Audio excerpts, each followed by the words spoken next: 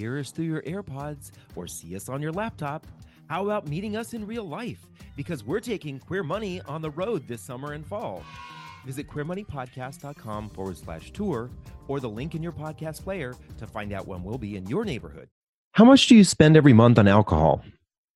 Is your drinking budget or lack thereof killing your finances? Imagine if you were spending over $500 a month on alcohol. Today's guest was doing just that. Similar to us, when we were living fabulously broke and unconscious about our spending, it was ruining his finances in more ways than one. Today's guest is Dillan Gay. Yes, that's his real last name, and he is the host of the Sober Gay podcast. Dillan has an awesome story of how he got to sobriety and how it is allowing him today to make the kind of choices that are setting him up to live fabulously, not fabulously broke.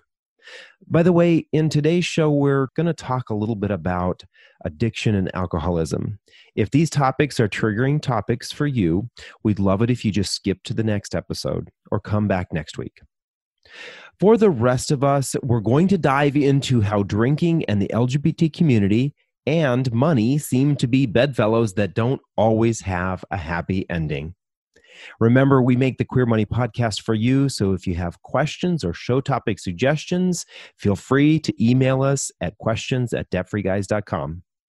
Now on with the show. There's personal finance for the masses. This is not personal finance for the masses. This is Queer Money. And now a quick word from our sponsor. Capital One's checking and savings accounts have no fees and no minimums. And with one of the best saving rates in America, you can rest easy watching your money grow with no fees to bring you down. You can open an account in about 5 minutes, which means you are only about 5 minutes away from getting your savings to grow with one of the nation's best rates. So Dillan Gay, welcome to Queer Money. We're really looking forward to this show. Addiction and substance abuse are, John and I are kind of feel that these are very similar to money in the LGBT community, and that people really don't want to talk about this, especially the darker sides of these issues, whether it's money or substance abuse, alcoholism. These are taboo topics, and we just kind of think that folks want to just get on with their fabulous life, right? They don't want to talk about these kinds of things, even though they know it could possibly be hurting them in ways that they aren't certain. So we're excited to have you here. Thank you. Yeah, I mean, people love turning the cheek to alcohol. For some reason, they'll, eat kale to be healthier. They'll, do all this other stuff. But for some reason, when it comes to alcohol, they're like, oh, no. I don't want to talk about that. Right. Exactly. Yeah. All right.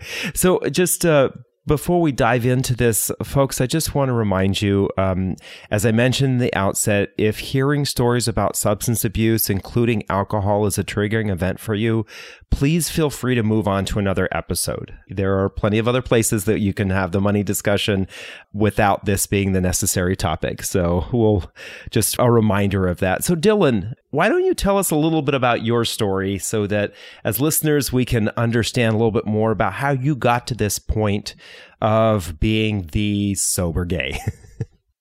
Yeah, so I stopped drinking December 15th of 2019. So it's been about a year and 7 days at the time of this recording. I had to do it for myself. It was getting out of hand. I was becoming one of those people that drank red wine every night, and I would always tell myself just 2 glasses, but I was literally drinking a bottle of red wine every single night for 10 years. And I never took a break. If I was sick, I would take my antibiotics and be like, well, I'll just have that. You just 1 glass tonight. And I would always convince myself to keep going after that 1 glass. Never knew how to stop. I didn't realize it was a problem until probably 10 years into it. And I was like ruining relationships around me left and right. And at that point, I had destroyed my receptors in my brain for feelings that I just didn't even care about the people around me at all. I didn't care about their feelings, nothing. I had just given up, and I started evaluating myself and what was wrong with me. And for some reason, my whole life, I would always put alcohol aside and been like, that's not the problem. That's not the issue. It's got to be something else. And I had to be real with myself and say, how much is this affecting my life, and how much is this affecting the people around me? And I started looking into some, they call it quitting alcohol literature. I found a book called This Naked Mind. It takes like an approach to alcohol that's non-biased. So it just tells you the facts about it and lets you decide what you want to do. And literally by day 2 of the book, I was sold and I stopped drinking, no rehab, nothing. I was done. I was sold. I was like, you know what? I have to rewire my brain and start from the beginning. And here I am a year into it, and my life has made a 180 completely for the better. So that's about that. That's awesome and very, very, very inspiring. Would you mind sharing with our audience what that 180 looks like? How has your life improved today? Yeah. So just even a year ago, yes, I was in a very fancy apartment that was way too expensive for me to afford, but that's just the thing. I was living unrealistically with alcohol as my guide. And I say that because all of my financial decisions were not of sound mind ever. I wanted to be flashy. I wanted to be loved. I wanted everyone to, respect me and love me and think I was the coolest shit around. And so I would blow money on buying bar tabs for people. I would, I lived in the nicest place in Denver, all these amenities that I never even used. For what? Here I am a year later, I'm able to make decisions for myself that are more financially sound. I downgraded my car. I made a couple downgrades in my life to help myself financially even more, because once I started saving money from not drinking, I just wanted to snowball that and be like, oh, where else can I save money and where else can I evaluate my life and fix that? I love that turn of phrase, unrealistic with alcohol as my guide. I think it's so many of us are doing, David and I talk a lot about people living unconsciously. I've never really thought about it in that way, that many of us might be using drugs, alcohol, other sorts of addiction as sort of our guide, so that it's sort of numbing how we're spending and living is being somewhat numbed by those addictions. And so that may be why we're not making the wisest choices for ourselves, because deep down internally, we might know that I don't need to live in this apartment or live in this condo or buy this car or have those shoes. But after a glass of wine or two, I'll buy anything when I'm on. Right. Yeah. Oh my God, I was so bad at the Amazon binges. Yes. Yeah. I love that you say living unconsciously, because it really is. I was when I was a big drinker, I was such an Instagram yoga and like person like that. Like I was so like fake, honestly. I was fake woke. I would pretend to have medication sessions. I would take all these pictures, like pretending to do all these things. And it wasn't until I was able to have a sound mind, until I was in my own body and mind together, it was like, oh, now I get meditation. Now I understand what the hell I'm doing here, instead of just sitting here and singing commercial jingles in my head for 20 minutes. You know what I mean? Yeah, exactly. I like that phrase too of fake woke. I wonder, there's many ways you can sort of interpret that, but I wonder, ask yourself internally as you're listening to this episode, to what degree are you living unrealistically with drugs, alcohol, or whatever substance as your guide? And to what extent are you living a fake woke life? I would argue that probably at least 50% of the people on Instagram are living that fake woke life. Oh, yeah. I was just going to say, it is surprising how we can mask. And we're talking specifically here on this episode about alcohol, but all the substances and all of the habits that can become addictive. I mean, there is addictive shopping, there's addictive lying, there's addictive working out, right? There are some people who get so addicted to that it becomes their unrealistic guide in their life, and it can cause problems for them in the way that they make decisions. Totally. And a lot of people think that you have to hit a rock bottom to fix your problems. One of the things I learned in sobriety, I don't know who exactly came up with it, but they say that if a building is smoking, you find the fire and put it out. You don't wait until the whole building is emblazed in flames until you start doing damage control. Right. So it applies the same way in our own self. If you think that there might be a problem with something, address it. If you see that smoke, go find the fire and put it out. You don't have to hit that place that everyone thinks like, oh, you quit drinking? Oh my God, what happened? What Mm-hmm. went wrong? Did you crash your car? Like all this stuff. I'm like, no, I want to be better, you know? Right. Yeah, I think it was one of your episodes that you were actually, I think it was the episode about finances that you made the comment that thank God I never had a DUI. And a lot of times that's the kind of the slap in the face that wakes some people up to their alcohol or drug addictions. But you're right. We don't necessarily have to have that. That's why John and I are advocates about people not having rock bottoms when it comes to their money too. You don't need to be kicked out on the curb from your apartment to actually say, I need to wake up financially.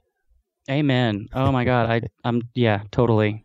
So you kind of made this comment about how your life has made this 180 and you're making better financial decisions. Let's turn the clock back to this time period of when you were drinking regularly and compare that today. How much do you think you were spending, or how much do you think you've saved maybe annually by going sober? So I shot the number low. There is an app that, and I'm not sponsored by this app, but it's really great. It's called I Am Sober, easy to remember. Okay. And I put the numbers low, and it's so at a year and 7 days, it says here that I have saved $6,341. Wow. And 1,865 hours of my time. And like I said, I put that like at the bare minimum of my drinking every single night. So it's way more. It has to be way more because of all the bar tabs and things that I've picked up in the past for people. So right. That number I would say is realistically probably more around $8,000 or $10,000. Yeah. You made the comment about picking up bar tabs. We've heard this from members of our credit card payoff plan that they are realizing now how often that they would pick up the bar tab for others. But I don't want to kind of make you feel even worse, but think about that $6,000. That's $500 a month. That's a car payment for a lot of people, a brand new car. Amen. A good car. Right. Oh, that's tough. So I'm wondering, that's how much you've saved or you were spending on alcohol directly. Have you been able to estimate sort of the adjacent costs or the tangential costs that you've had of making better financial decisions, not having those, scroll holes on Amazon late at night with a bunch of right. Yeah. Wine? And I thought of that when you approached me about the show. I thought like there's so much money just not even purchasing the alcohol like that is involved. Yeah. And that is even as so far as walking to the corner store because I'm too lazy to go grocery shopping to get coffee and orange juice when I'm hungover. Do you know what I mean? Like that upcharging on things like that, the Amazon binges at night, the ordering pizza every single night. Oh my goodness. I was ordering takeout food from Uber Eats and, pizza places around here just every single night. So that I didn't even include that money in my $6,000 estimate. Oh my God. I don't even know, maybe 15, 20 grand, I want to say last year I could have spent on that. Okay, so I've got a lot to dive into with that. But my first one is, I just saw you in real life on Skype and you are skinny. So how are you eating pizza every night and staying skinny? Because I need that diet program. That's the thing. It was before. I have actually lost about 50 pounds quitting drinking as well, just naturally. I didn't change. Wow. I didn't go into this saying, I'm going to lose weight. And it's just been like an added perk. I haven't changed anything naturally after quitting drinking. I don't know what happened to my body, but I just stopped craving all the crappy food at night. It just kind of just naturally happened. I never was like, I'm going to stop eating junk after midnight, because guess what? If I wake up and want a Tootsie Roll at 2 a.m., I'm going to have one. But I don't know what about the cravings. Whenever the cravings for alcohol went away and the sugar subsided, I'm fine. I don't have those binges like I used to. I would drink all night and then binge eat a whole pizza.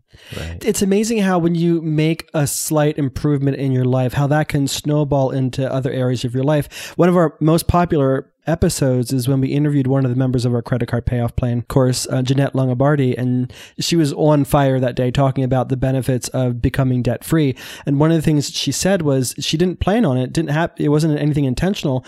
Other areas of her life improved, and she also lost weight. Yeah. And, you know, it she was such feels an added healthier. bonus. Yeah. Yeah. Getting back to this idea of the impact that it has had on your life today versus the way it was in the past. Folks, if you have not listened to the Sober Gay podcast, especially episode 6, where you all talk about finances, one of the things that I remember specifically, actually 2 things that really kind of stick out to me, but one was where you talked about how when you would make the decision to let your bills go, that you would let your bills go by not paying them when you had the money, and then finally paying them when you were basically at this desperate point of having to pay them and having to pay all those extra fees because they were late, because you got extra charges on top of that. So that whole idea is it's not just the decision that you make in the moment, it's everything else that can happen to it as well. Yeah, a lot of people have in their brain this picture of the alcoholic as being, you know, a mess and, you know, not making any money. But pre-pandemic, I was making a lot of money as an alcoholic, and still it didn't matter to me about the bills. I had the money in my account. It was like I didn't care. I would wait till the lights were off until I'd be like, oh, God, I guess I'll go talk to them. And I used to get shut off all the time. My electric would get shut off constantly. And it wasn't because I didn't have the money. I was just an idiot. I didn't care that I was getting shut off. My car got repossessed in 2015. I had the money to get it back the next day. They were like, yeah, you're going to have to pay like $2,000 to get it. I'm like, here, take it. I have it. Just give me my car back. I don't want to deal with this again. Just stuff like that. I'm like, I don't know why I was going through that so long. It's just I was so clouded in my mental from drinking every night. It ruined it. You know what I mean? Mm-hmm. Yeah, definitely. You know, it's interesting because sometimes we talk about this catch-22 that happens when we start to make bad decisions. And I'm not just talking about financial decisions, but we make this bad decision and then we have some financial consequence to that bad decision. And then we feel bad about the financial consequence. So we go back to our happy place. And for some people, that's their drug and alcohol, or sometimes it's shopping or whatever the happy place is that got you into that whole place in the first place. And we just continue this cycle of, I want to feel good. It causes me an impact financially. I hate the impact financially, so I want to feel good. And there's just this kind of cycle that just continues and continues and continues when and we need to get off that merry-go-round. Yeah, it's the vicious cycle everyone talks about. You hear everyone say, you know, the vicious cycle, and that's one of them. It's horrible when you get stuck in it. And, you know, like I said, I was stuck in that cycle for 10 years until I was finally able to stop the reins and crawl out of it and say, oh my God, I need to look at all of this objectively and then make a decision of what I'm going to do from here. Yeah. So for those of you who are listening, John and I, this is the middle of January. One of the reasons why John and I are talking about this topic is, one, we are doing a dry January. So we're close to halfway through our month of not drinking. We do this on a semi-regular basis. We do it several times throughout the year. You may remember back on the episode where we talked about some crazy things that we do to save money or to cut our expenses. Well, this is one of them because we know that alcohol is a portion of our budget.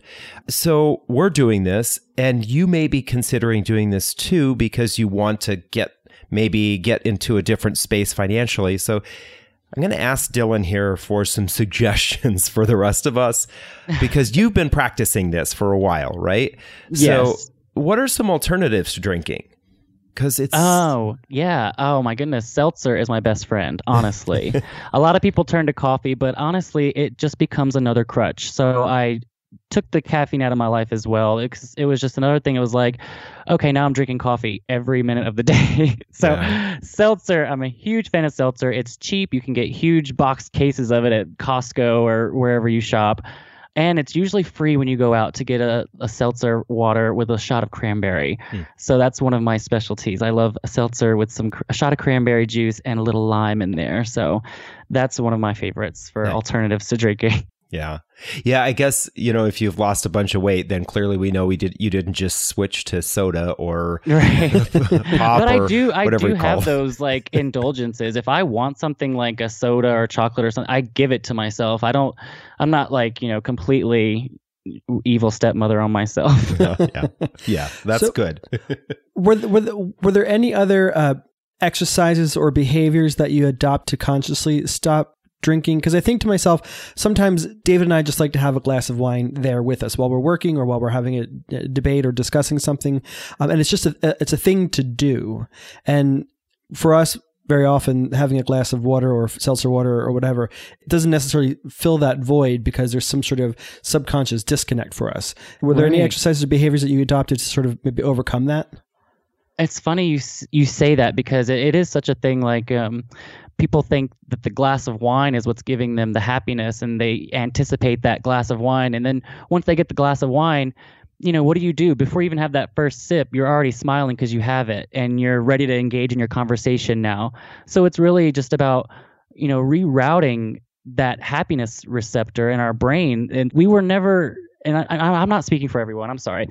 I was never waiting for the glass of wine to hit me. I was just waiting for the glass of wine to be in my hands until I was happy.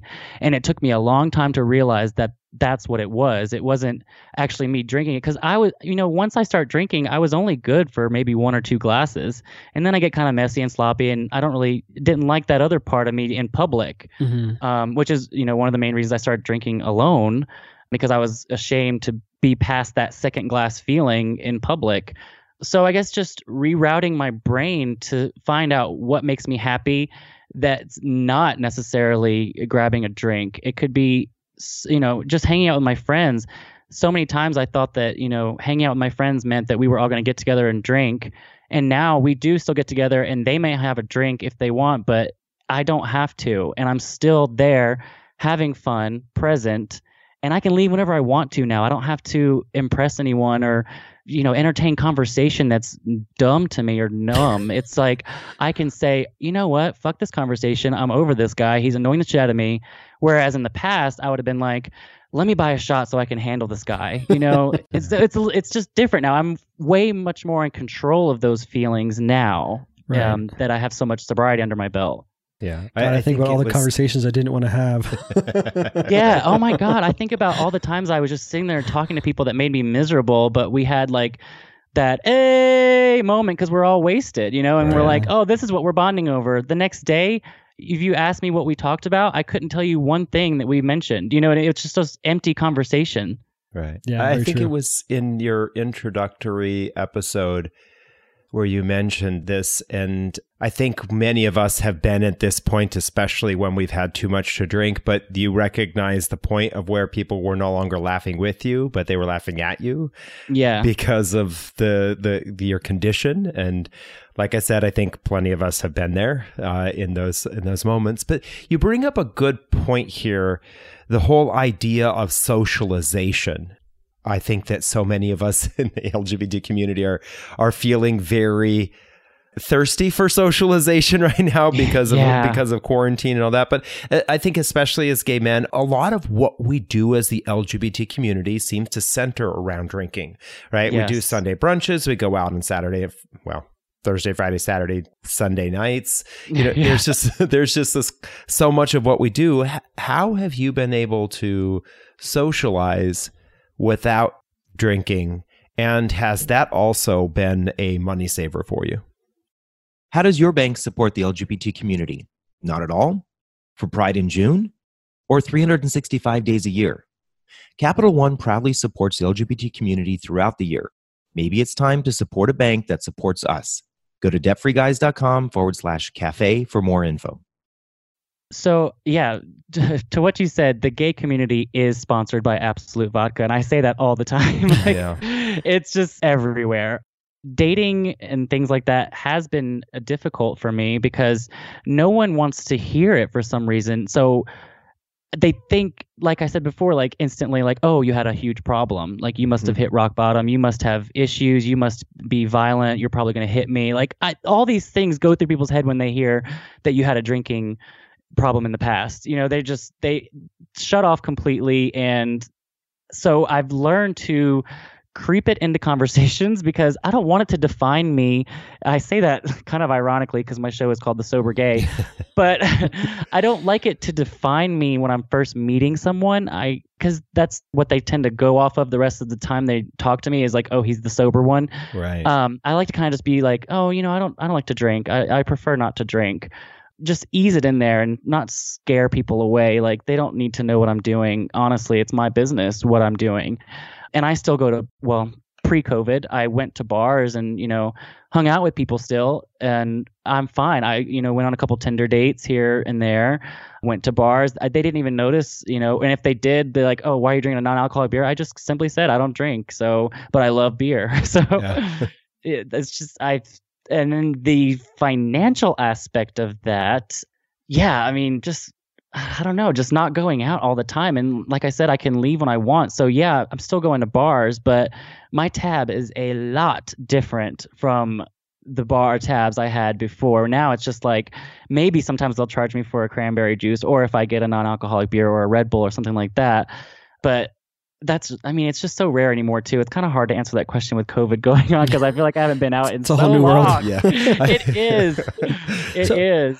I'm curious when pre-COVID and when you were sober, when you go to the bars, did anybody ever sort of put that pressure on you, like just have this one shot with us, or just do this one drink with us? Because we get that a lot when we go out, even with our straight friends. It's always just do this one. Oh yeah. So back in February, I traveled to Raleigh, North Carolina for my birthday because I have lots of friends out there.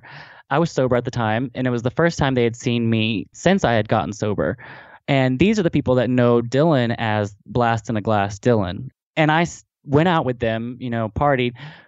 But they, a couple people said to me, oh, you're fine. You never had a problem. Like, what are you doing? I don't think you ever had an issue. Just have a beer, blah, blah, blah. And, you have to like sit back and be like, okay, they don't realize the severity of the situation. And now is not the time for me to, give them a full explanation on sobriety, in the middle of a bar. So I just politely say, like, I told you I'm good. Let's skip, on to the next subject, please. Just right. Polite. You don't have to be so attacking. A lot of people get very defensive in sobriety, but you have to realize that the world is conditioned this way. And the way that I think now is against the grain. It's not the way that I had always thought before.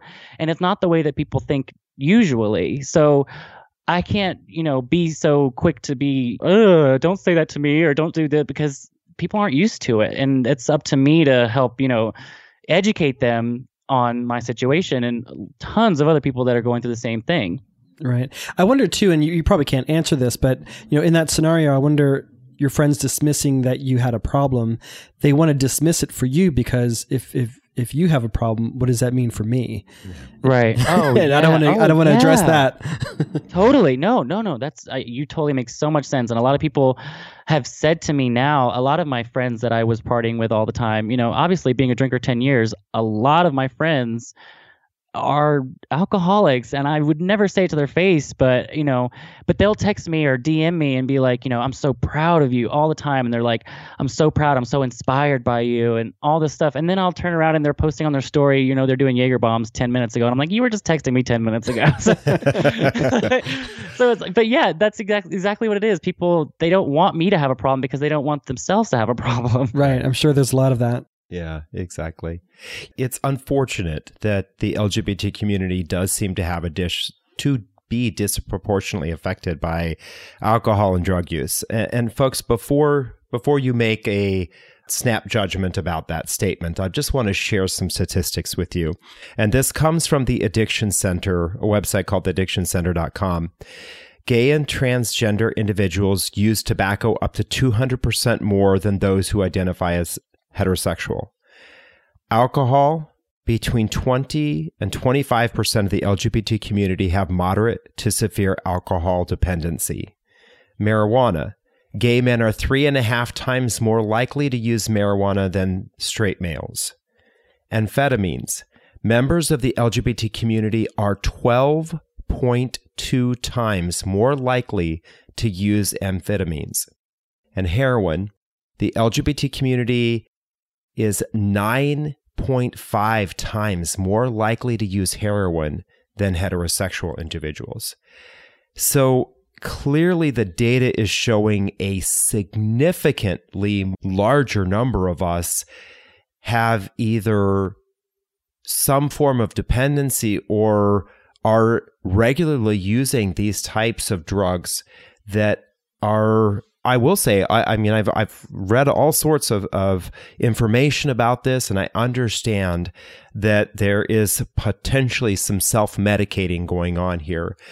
So we have this disproportionately affecting us in our community. Dillan, what would you say are some of the warning signs that we can or should be looking for in ourselves, or maybe those that we love?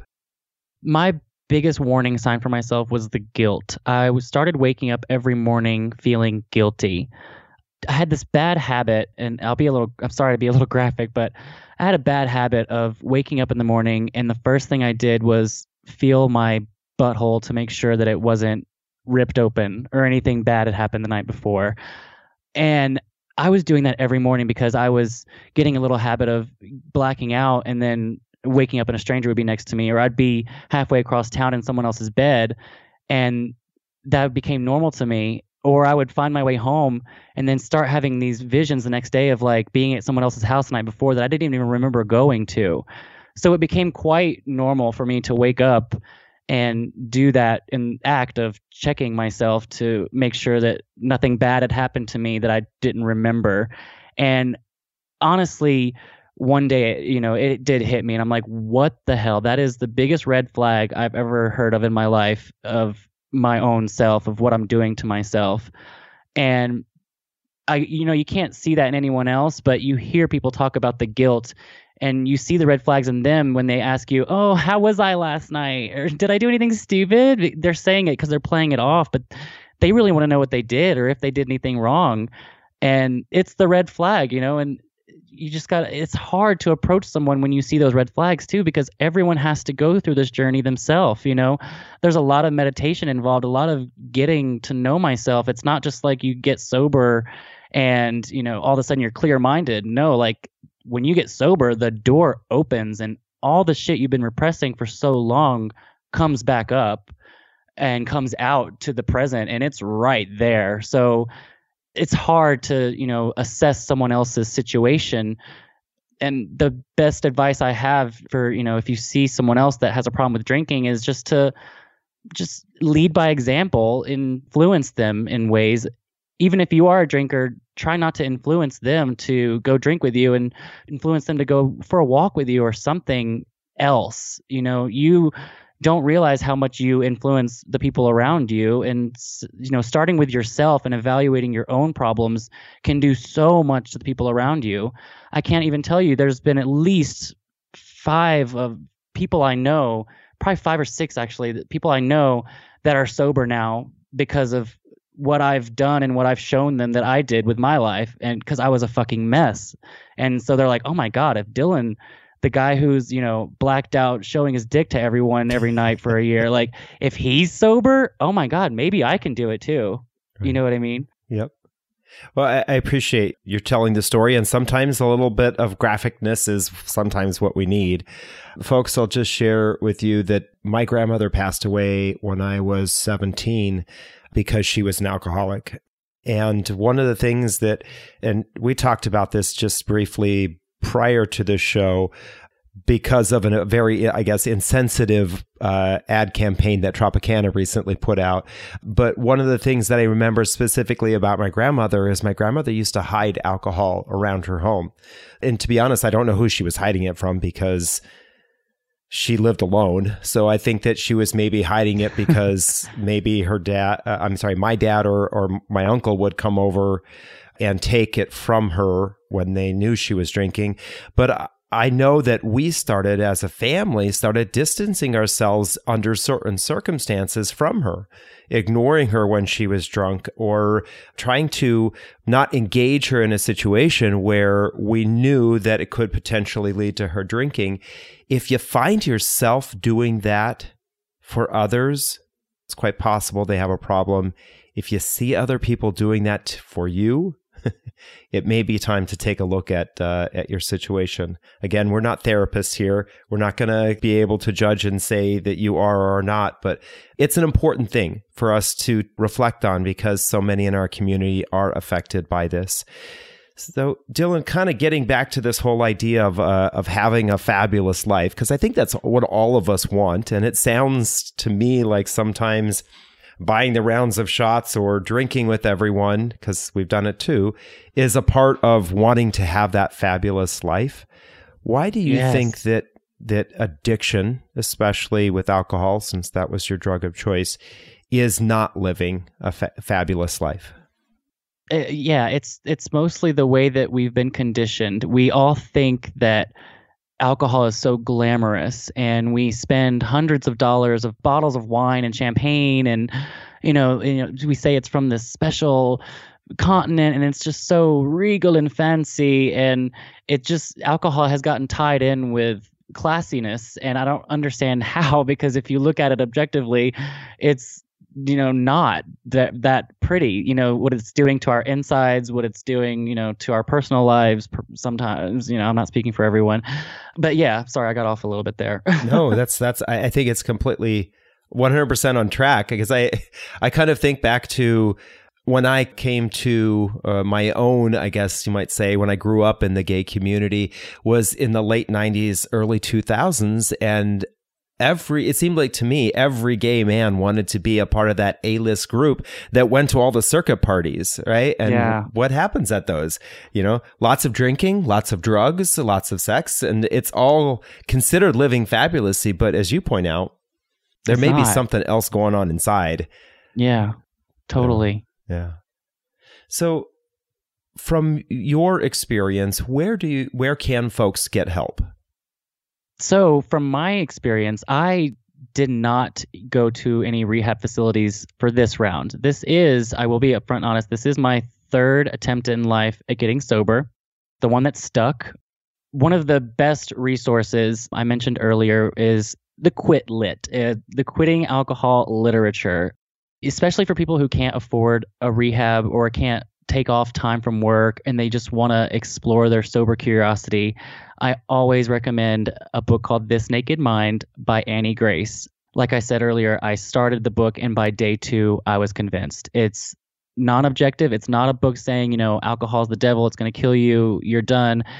It basically just says the facts, what it's doing to your body, what alcoholism is, how it's a choice, how people have been conditioned our whole lives. It really just helps open up your eyes. I will also say meditation is a route you should definitely take, because you can't explain your feelings to someone else if you don't know what your feelings are.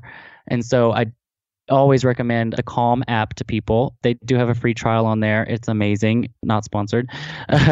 For just an easy way to start out meditating and learning yourself. And I also I always mess it up, CBT therapy, cognitive behavioral therapy, as everyone should.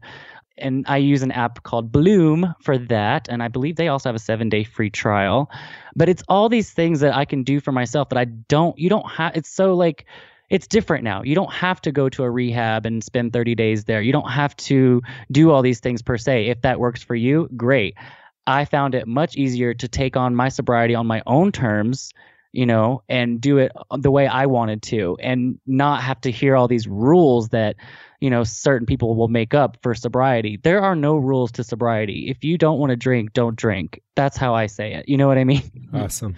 I appreciate you saying that, because I think some of the aversion that people have with quitting drinking is they sort of think, oh, I got to go to these meetings, or I've got to go to this institution, and I don't want to do that. I'm fine. I'll just kind of manage this on my own. And then they never actually manage it. But you're providing some tools that people actually can sort of slowly introduce into their own life. And to the extent that they're ready to execute on some of those recommendations, they can do so on their own terms. Right. I do recommend attending some AA meetings. They're free. I don't necessarily believe everything they say, because they're very centered around God. But someone once, because I went to an LGBT AA once, and they told me to just replace God in my head softly with, a higher power of whatever my choice. And Right. if you can just kind of, translate it in your head, you'll get what they're trying to say, because it is a universal message. They're all just there to not drink, and they all have this, very similar experiences. And since they're choosing God, it's whatever. I'll choose whatever I want to do and however I want to go about it, and that's okay. You don't, like I said, you don't have to. Sobriety is not written out in a book that you have to read. It's whatever you want it to be, and it's your life. You can do what you want, and you don't have to quit drinking forever. When I first started this, I was like, all right, I'll give this like a week, and then I hit a week, and I was like, oh, that was easy. I just kept going, and I got to a point where I was like comfortable with just not at all. And I was totally okay with reintroducing alcohol into my life at one point. But at this point in my life, I don't need to, and I'm okay with that. Yeah. Nice. That's awesome.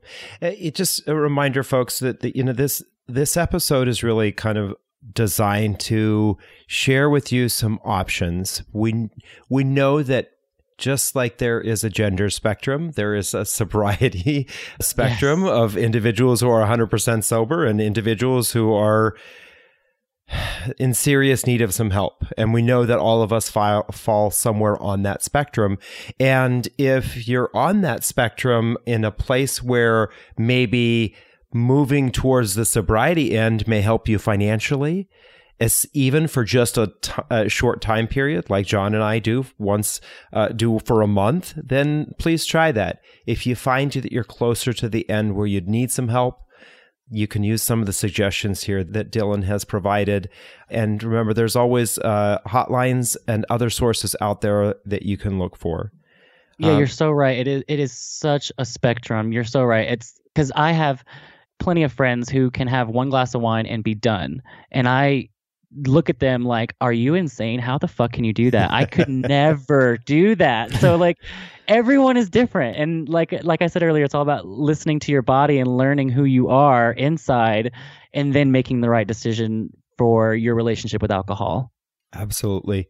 So Dillan, we appreciate you sharing this information with us. And I will tell you that I really love your podcast because you and Aubrey, you're so authentic with the stories that you tell and the things that you say. So where can folks find out more about you and hear your podcast? Yeah, so our podcast is on all major platforms. The Sober Gay. You can visit us online at thesobergay.com, and our Instagram is The Sober Gay Podcast. Awesome. Well, thank you, Dillan. We appreciate you coming on the show. Thank you so much. It's been such a pleasure. I love you guys. This podcast is sponsored by Capital One. Capital One is redesigning the banking experience by offering simple, straightforward, and seamless ways for you to bank from almost anywhere. So banking fits into your life, not the other way around. Normally at the beginning of the show, we share some wins from the Queer Money Facebook group. Instead, this week, we think that Dillan's win of going sober and our dry January thus far are great wins to share. We'd be happy if you joined us and saved a few bucks. Your Queer Money takeaway this week is to jump over to debtfreeguys.com/FAB2021. That's FAB2021 to get the Fabulous Life combo. We used this tool to create the social life we needed to make sure we still had fun and were social, but didn't wreck our budget. It's also the tool for us to use to find ways to have fun without drinking. Make sure you grab yours. Thanks again, and have a great week. From Los Angeles, California to Winooski, Vermont, we're taking Queer Money on the road. Join us as we gamify personal finance with Queer Money Bingo, or catch our signature Live Fabulously, Not Fabulously Broke talk, and so much more in between. Check out queermoneypodcast.com/tour or the link in your podcast player regularly for date and location updates.